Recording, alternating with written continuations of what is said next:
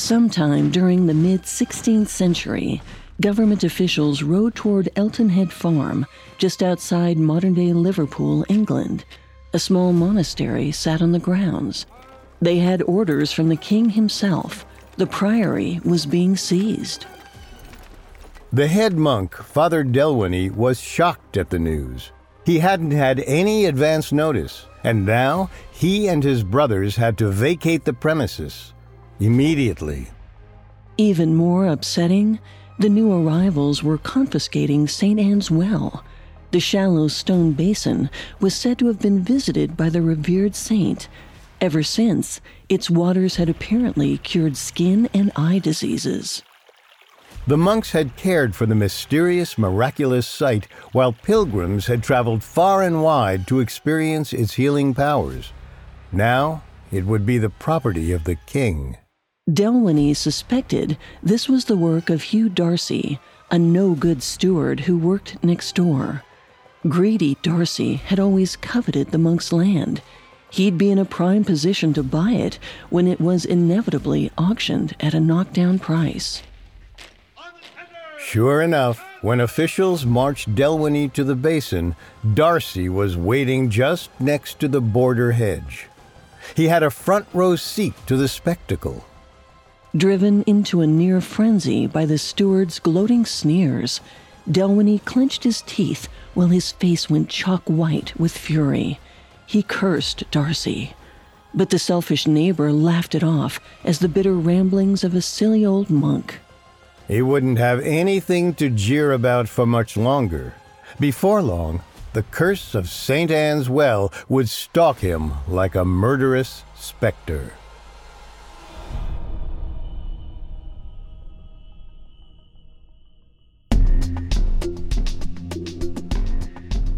Welcome to Unexplained Mysteries, a Spotify original from Parcast.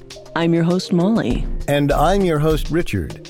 In life, there's so much we don't know, but in this show, we don't take "we don't know" for an answer. Every Tuesday and Thursday, we investigate the greatest mysteries of history and life on Earth. You can find episodes of Unexplained Mysteries and all other Spotify originals from Parcast for free on Spotify. This is our first and only episode on the curse of St. Anne's Well. For centuries, pilgrims flocked to bathe in its healing waters until a tragedy transformed the pool. It no longer cured. Legend goes, it killed those who misused the well's power for evil. Today, we'll tell the story of St. Anne, the supposed grandmother of Jesus Christ. We'll explore her connection to the legendary well and look into the contemporary effort to study the curse with science. We have all that and more coming up. Stay with us. There's no better feeling than a personal win, and the State Farm Personal Price Plan can help you do just that. Talk to a State Farm agent today to learn how you can bundle and save with the Personal Price Plan. Like a good neighbor, State Farm is there. Prices are based on rating plans that vary by state. Coverage options are selected by the customer. Availability, amount of discounts and savings, and eligibility vary by state. Life is a highway, and on it there will be many chicken sandwiches. But there's only one McCrispy. So go ahead and hit the turn signal if you know about this juicy gem of a detour. When you need mealtime inspiration, it's worth shopping Kroger, where you'll find over 30,000 mouth-watering choices that excite your inner foodie. And no matter what tasty choice you make, you'll enjoy our everyday low prices, plus extra ways to save, like digital coupons worth over $600 each week. You can also save up to $1 off per gallon at the pump with fuel points. More savings and more inspiring flavors make shopping Kroger worth it every time. Kroger, fresh for everyone. Fuel restrictions apply. To understand the curse of St. Anne's Well, we need to learn about the woman it's named after. The story goes, Anne and her husband Joachim lived in Israel in the 1st century BCE. Although they were very rich, after 20 years of marriage, they still didn't have any children. At the time, this was practically the worst thing that could happen to a couple. Being barren was considered a deeply shameful and even unnatural condition, and everyone knew Anne and Joachim were struggling to conceive. One day, the couple were traveling through Jerusalem and decided to visit the temple. But when Joachim approached the priest with an offering, the man refused it. He told Joachim infertility was a curse sent by God and sent him away. Joachim wondered if the priest was right. Maybe he and Anne had done something to bring misfortune on themselves, but he didn't know what his failing could be. He and his wife had always been devout and faithful. He pored over the traditional texts and stories of the 12 tribes of Israel, searching for an answer. Lo and behold, it said apparently all the righteous people in Israel had children to raise. The implication? If you didn't have children, maybe you weren't righteous. Joachim was so upset by the revelation, he ran off into the desert to be alone. He pitched a tent in the wilderness, vowing to stay there until this wretched curse was lifted.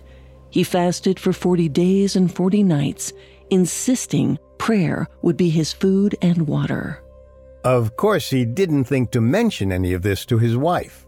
For all Anne knew, he was dead. So she mourned his loss, believing she was now a widow. She washed her hair and put on her wedding dress, then sat under a laurel tree and asked God for a child. Nothing else could fill the hole in her heart. Suddenly, an angel appeared before her and said she would conceive after all. Overjoyed, Anne promised the child would be, quote, a servant to God. Just then, 2 more angels showed up and told Anne yet another angel had visited Joachim, who was actually alive, by the way. He'd been in the desert this entire time, fasting. That other angel let him know Anne was already pregnant, which was news to Anne as well. The husband and wife soon reunited at the gates of Jerusalem, delighted by the unexpected gift. Sure enough, Anne had a daughter not long after. They named her Mary. Yes, that Mary. Skip ahead a few years, and Mary gave birth to the Jesus Christ, and the rest is history, or at least biblical. But some scholars don't fully buy this account. The story of St. Anne wasn't written down until around 150 CE in the Protevangelium, or the Gospel of James, which is part of a genre known as infancy gospel. The non-canonical text was something of a bestseller, a sort of prequel to the story of Jesus. According to sociologist Pierre Deleuze, Anne is what's called a constructed saint. Since nobody knew who Mary's mother was, the author of the Protevangelium invented Anne to fill in that gap. The book was pretty popular, especially in the Eastern Church, which was prominent in the Byzantine Empire. In turn, so was Anne. This was likely because of her close association with the eternally beloved Virgin Mary. Even so, the Protevangelium had critics in high places. The early fathers of the Western Christian Church, including Popes Damasus, Innocent I, and Gelasius, condemned and tried to suppress the text. Still, the rush of excitement around the new narrative couldn't be stopped. In defiance of the ban, the book was reprinted and distributed in the Byzantine Empire between 550 and 700 CE. And so, the tensions between Eastern and Western factions deepened. Before long, the religious upheaval became political turmoil as the Muslims conquered much of the region. Christian residents fled the violence, seeking a safe haven in Western Europe. Not ideal for the refugees, but great for St. Anne. The refugees brought their love of Anne with them, telling their new neighbors all about how wonderful she was. By around 1030 CE, St. Anne's cult had reached all the way to England. That was about the time the Feast of Anne's Conception of Mary was first celebrated in the British Isles. The feast was in honor of, well, Anne conceiving Mary. But it wasn't until the 12th century that Anne really took off. A great controversy was roiling the Western Church. It had to do with Mary's Immaculate Conception and whether or not she was born with original sin. To put it in simple terms, Catholic theology teaches every human is a sinner, and this is true from the moment of conception. Aside from Jesus Christ, there's only one other exception to this: the Virgin Mary. Many theologians argued that since she gave birth to the Jesus Christ, she had to be pure. So when she was conceived and born, God intervened in such a way that she wouldn't have sin on her soul. The whole debate is wildly convoluted, but suffice it to say Mary's mother, Anne, was right at the center of it. The more theologians and lay people debated original sin and the Immaculate Conception, the more important Anne became to the story. To some extent, Anne was riding the coattails of her daughter. The popularity of the Virgin Mary in the Middle Ages cannot be overstated. She was one of the most adored figures in the Catholic canon, possibly second only to Jesus Christ himself. So as love for the Virgin Mary grew, so did love for Anne. And she got even more name recognition in the mid-13th century when she was featured in another book, The Golden Legend, a collection of stories about different saints. By then, Anne's relics were popping up all over the place. These are physical objects or body parts with a connection to a saint, like something they wore, owned, or used in a miracle. They're important in Catholicism because they're seen as physical evidence of God's power and grace. So even though it had been over 1,000 years since she supposedly lived, parts of Anne's body and some of her possessions were said to be found throughout Europe. Allegedly, France's Chartres Cathedral proudly displayed her severed head. Anne became so well regarded, in 1229, England opened its first chapel dedicated solely to her. By the time the 14th century rolled around, she was everywhere. Fast forward 2 centuries, and everyone was seeking help from her, including a hotshot law student named Martin Luther. In 1505, the 22-year-old was caught in a terrible thunderstorm. Fearing for his life, he prayed to St. Anne, promising to enter monastic life if he survived. Luther lived and, as promised, became a monk several years later. As it happened, Martin Luther later kicked off the Protestant Reformation that led directly to an attack on the cult of the saints. But we'll get to that later. For the time being, Anne retained her position as one of the most popular holy figures around. Married women and childless couples prayed to her, hoping for a miracle. But as time went on, Anne became known for more than healing. Those who used her powers for evil were punished. Coming up, the curse of St. Anne's Well. In a world of deep fake technology, fake news, and revisionist history, how do we know the difference between what's official and what's just fishy? That's where we come in. Hi, it's Molly and Carter from the Spotify original from Parcast, Conspiracy Theories. Every Monday and Wednesday, we examine the most controversial events in history, because maybe there's so much more to the truth than we've been led to believe. From the mysteries of outer space to the secrets, lies, and possible cover-ups occurring right under our noses, we explore every angle in search of the actual truth. We're not skeptics or theorists. We're curious, rigorous, and in the end, we let you decide. Catch new episodes of Conspiracy Theories each week. Follow and listen for free, only on Spotify. Life is a highway, and on it there will be many chicken sandwiches. But there's only one McCrispy. So go ahead and hit the turn signal if you know about this juicy gem of a detour. Now, back to the story. Although St. Anne was never mentioned in the Bible, she still became one of the most beloved figures in all of Catholicism. She symbolized love, mercy, and healing. That last quality eventually meant Anne was associated with various holy springs whose waters were thought to cure the sick. In the British Isles, sacred springs and natural baths predated the arrival of Christianity. Some believe the locals saw naturally occurring waterways as sacred and centered worship around them. By the 6th century CE, these beliefs took on a Christian flavor. In the French city of Villefranche, a fountain dedicated to Anne was believed to cure infertility. Many French, German, and English towns also had wells devoted to her. A statue of Anne watched over a spring in the French city of Brie. Word around town was, if you swam in the water, you'd be healed of ailments related to the eyes and throat. Apparently, at one point, a man tried to move the statue when he was suddenly struck blind. At the same moment, the waters turned to blood. To the north in the British Isles, more stories of cursed bodies of water were common.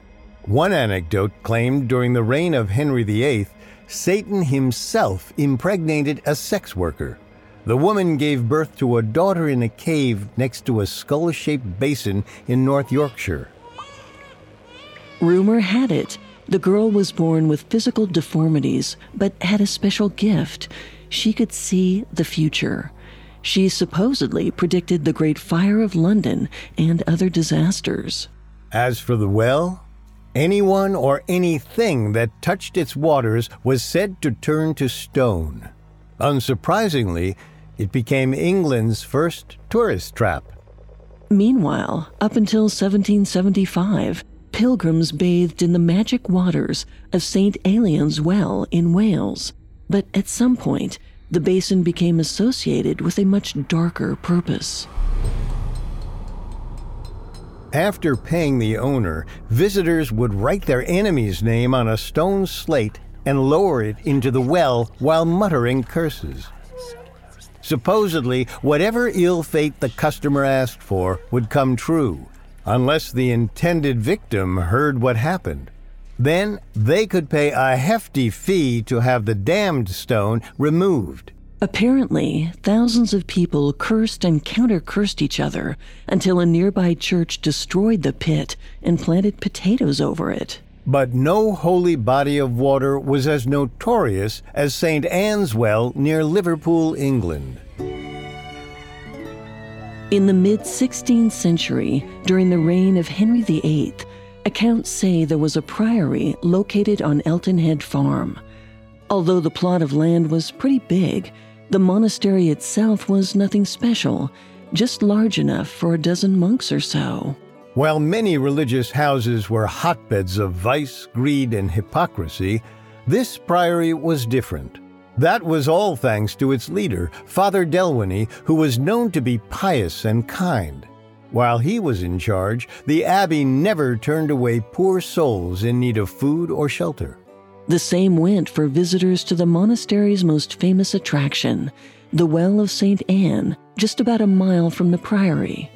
Legend had it, St. Anne herself had bathed in the sacred waters, although it's unclear how or why she made her way to rural England in the 1st century BCE. That's not the only questionable detail about the story. The pool wasn't built until the Middle Ages, but regardless of whether it had any connection to the actual St. Anne, the local people seemed to believe in the water's power. Who knows? Maybe the well had mystical abilities, which were attributed to the saint after the fact. By the 16th century, a small 3-roomed house had been raised over the basin. A pair of monks lived inside and oversaw its use. Any pilgrims who wanted to take a dip had to pay up. Imagine traveling far and wide to visit the holy structure, finally making it to Elton Head and paying a small fee to the monks. Then you're told to make another donation, this time directly to the well. The idea was to chuck a coin or another object inside to ingratiate yourself to the pool and in turn to St. Anne. You made your offerings, then went down the 2 steps that led to the square basin, which was about 4 feet deep and 5.5 feet wide. The whole structure was made of sandstone. One conduit drew away excess water. Above it, a carved figure of a woman, perhaps St. Anne herself, carrying a pitcher. While you prayed to St. Anne, water seeped in from the adjoining brook that separated the towns of Rainhill and Sutton St. Helens. If you looked over, you'd see the hedge that marked the boundary between Elton Head Farm and lands supposedly owned by one Sir Thomas Bold. Given Bold's busy schedule, his assistant, Hugh Darcy, managed the estate.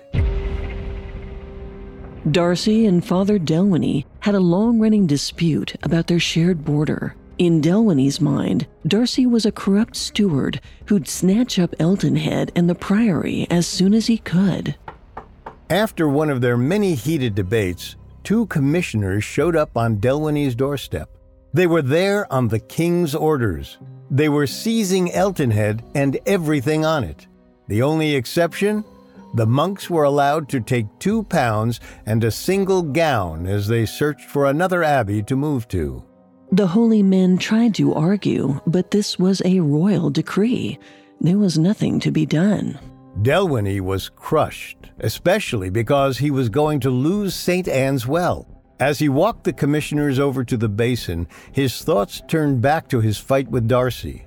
When he spotted the aggravating neighbor waiting at the structure, Delwynny decided then and there the steward was behind the entire operation.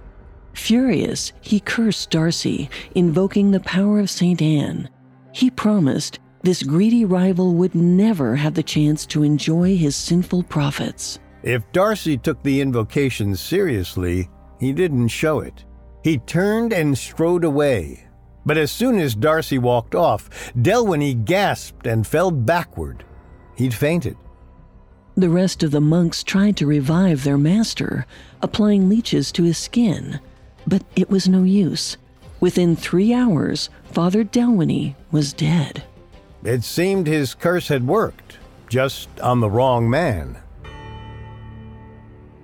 Shortly afterward, Sir Thomas Bold took over all of Elton Head, including St. Anne's Well. Darcy got what he wanted too. He oversaw the destruction of the small house that sat atop it, and no doubt looked forward to making a handsome profit off the grim acquisition. Although his future looked bright, Darcy couldn't forget the prior's words. There was an eerie sense of evil looming on the horizon. Sure enough, 3 months later, Darcy's only son fell ill. Doctors examined the boy, but no one could come up with a diagnosis. He suffered for 2 days. On the 3rd, he passed away. The cause of death? Unknown. As if that wasn't devastating enough, Darcy's finances plummeted. Already struggling, a grief-stricken Darcy squandered whatever wealth he had left. Then Sir Bolton fired him as steward, which only made him spiral deeper. One night, Darcy was drowning his sorrows at a local tavern. Drunk, he stumbled outside and shuffled toward home, but he never made it to his front door. His wife stayed up all evening waiting for him, but he failed to come back. The next morning, she found him at St. Anne's Well. He lay dead, his skull crushed. It had been less than a year since Delwynny had uttered his terrible invocation. And in the end, the curse of St. Anne's Well got them both. Coming up, the truth of the Wicked Reservoir.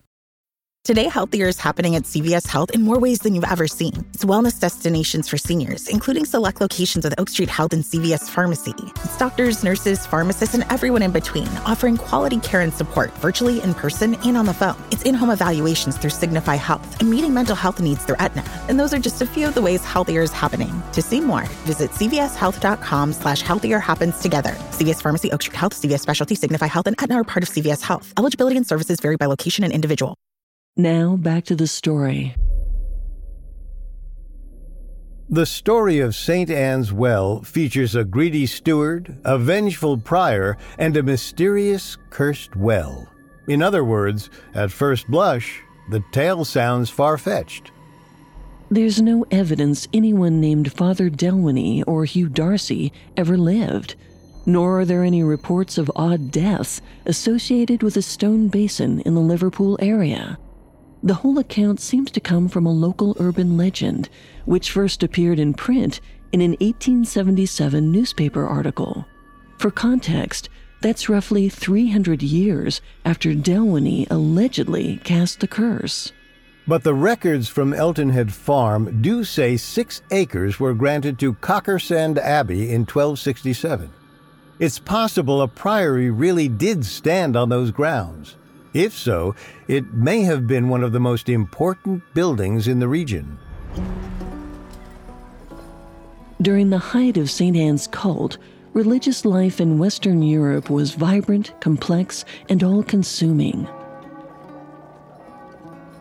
In rural areas, the parish was the central hub of life. It was the only place where ordinary, often illiterate people could hear religious stories, prayers, and songs. Catholic tradition and teachings came alive in sermons, miracle plays, and festivals. Reverential images covered the walls and windows of local worship halls. So the church was the center of culture, a hub for creativity and learning, which would sound great if the institution wasn't so oppressive. The rampant corruption among priests and other clergy was an open secret.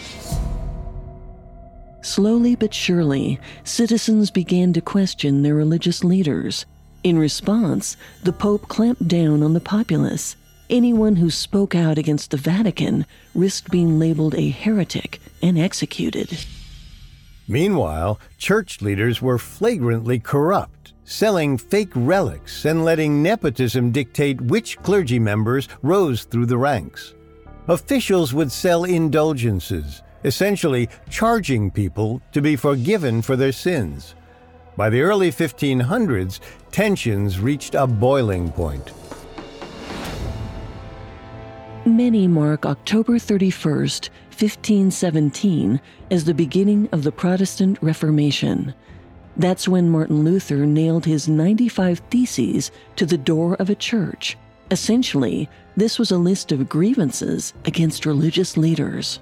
Remember, Martin Luther was the same guy who allegedly prayed to St. Anne to save him from a thunderstorm. Now, his act of rebellion had a ripple effect, and others felt empowered to break from the Vatican. In 1534, England's King Henry VIII left the Catholic Church after the Pope refused to let him divorce Catherine of Aragon. He was the first European king to reject the pontiff's authority. Frustrated with the old ways of doing things, Henry and his ministers decided to create their own branch of Christianity, the Anglican Church. Rather than have the Pope at the helm, the king had the final say in religious matters. And Henry had a lot of ideas about how he wanted his new denomination to function. First, he sought to eliminate practitioners' obsession with the saints.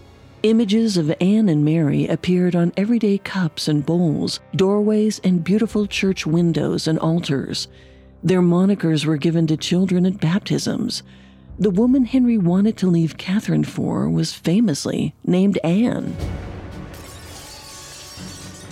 And Henry couldn't stand hearing about these holy figures any longer.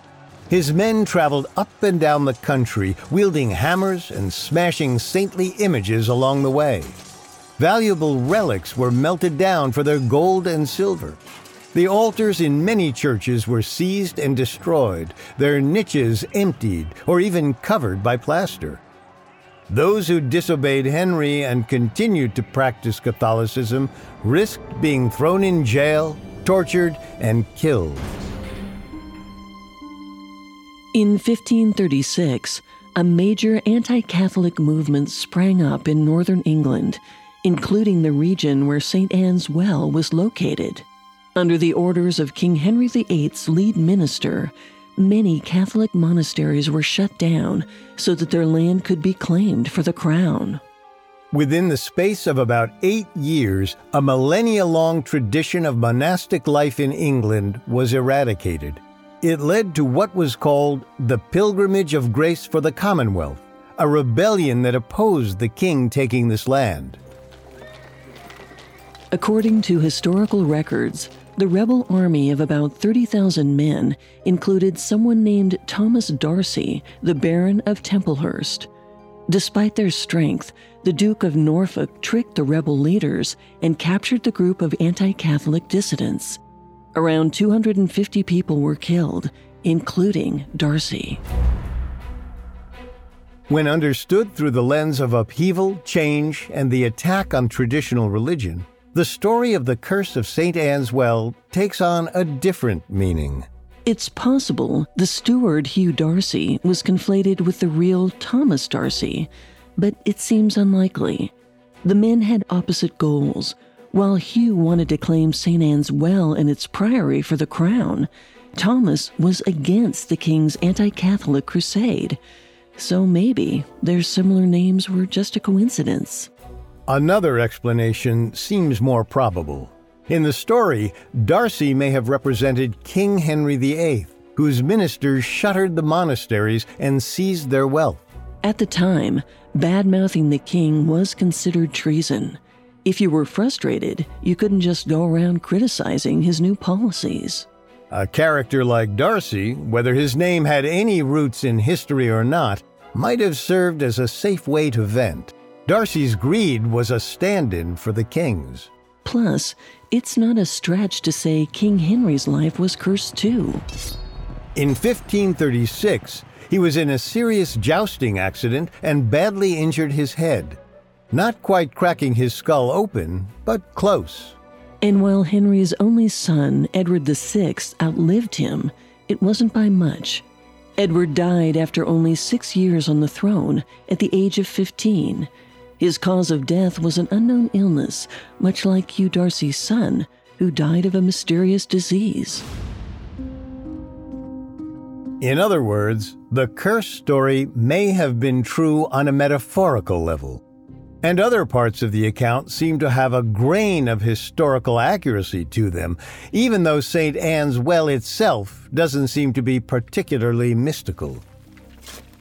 In 1976, the Merseyside Archaeological Society examined the site. The group excavated and preserved historically significant structures in the region, and the well could certainly use their help. By this point, there wasn't much left, at least not at first glance. Just a thin strip of masonry under grass and rotting vegetation. Archaeologists uncovered the walls and a few stone steps leading to a compact floor of silt. When they compared their find with a mid-19th century sketch, they determined a stone channel and basin had gone missing. Once the site appeared on their Heritage at Risk register, the group Historic England performed a more complete excavation in 2016, fully uncovering what remained. They set about preserving it for the future.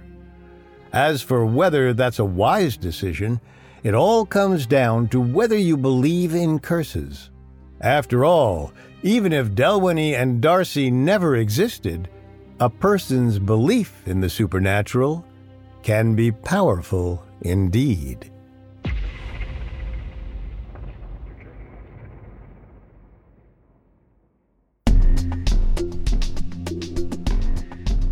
Thanks again for tuning in to Unexplained Mysteries. You can find all episodes of Unexplained Mysteries and all other Spotify originals from Parcast for free on Spotify. See you next time. And remember, never take "we don't know" for an answer. Unexplained Mysteries is a Spotify original from Parcast. Executive produced by Max Cutler. Our head of programming is Julian Boireau. Our supervising sound designer is Russell Nash, with Nick Johnson as our head of production, and quality control by Lisa Marie Gallegos. Allie Wicker is our supervising editor, and Derek Jennings is our writing lead.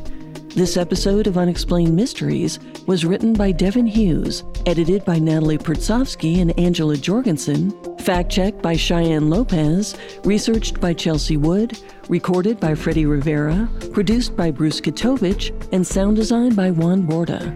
Our hosts are Richard Rossner and me, Molly Brandenburg.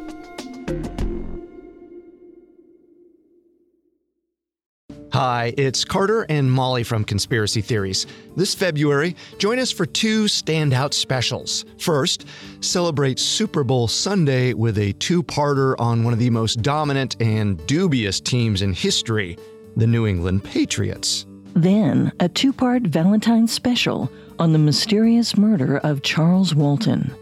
Journey back with us nearly 80 years as we comb through the details and rumors surrounding his death. Pitchfork, witchcraft, and all. Catch new episodes of Conspiracy Theories every Monday and Wednesday. Follow and listen for free only on Spotify.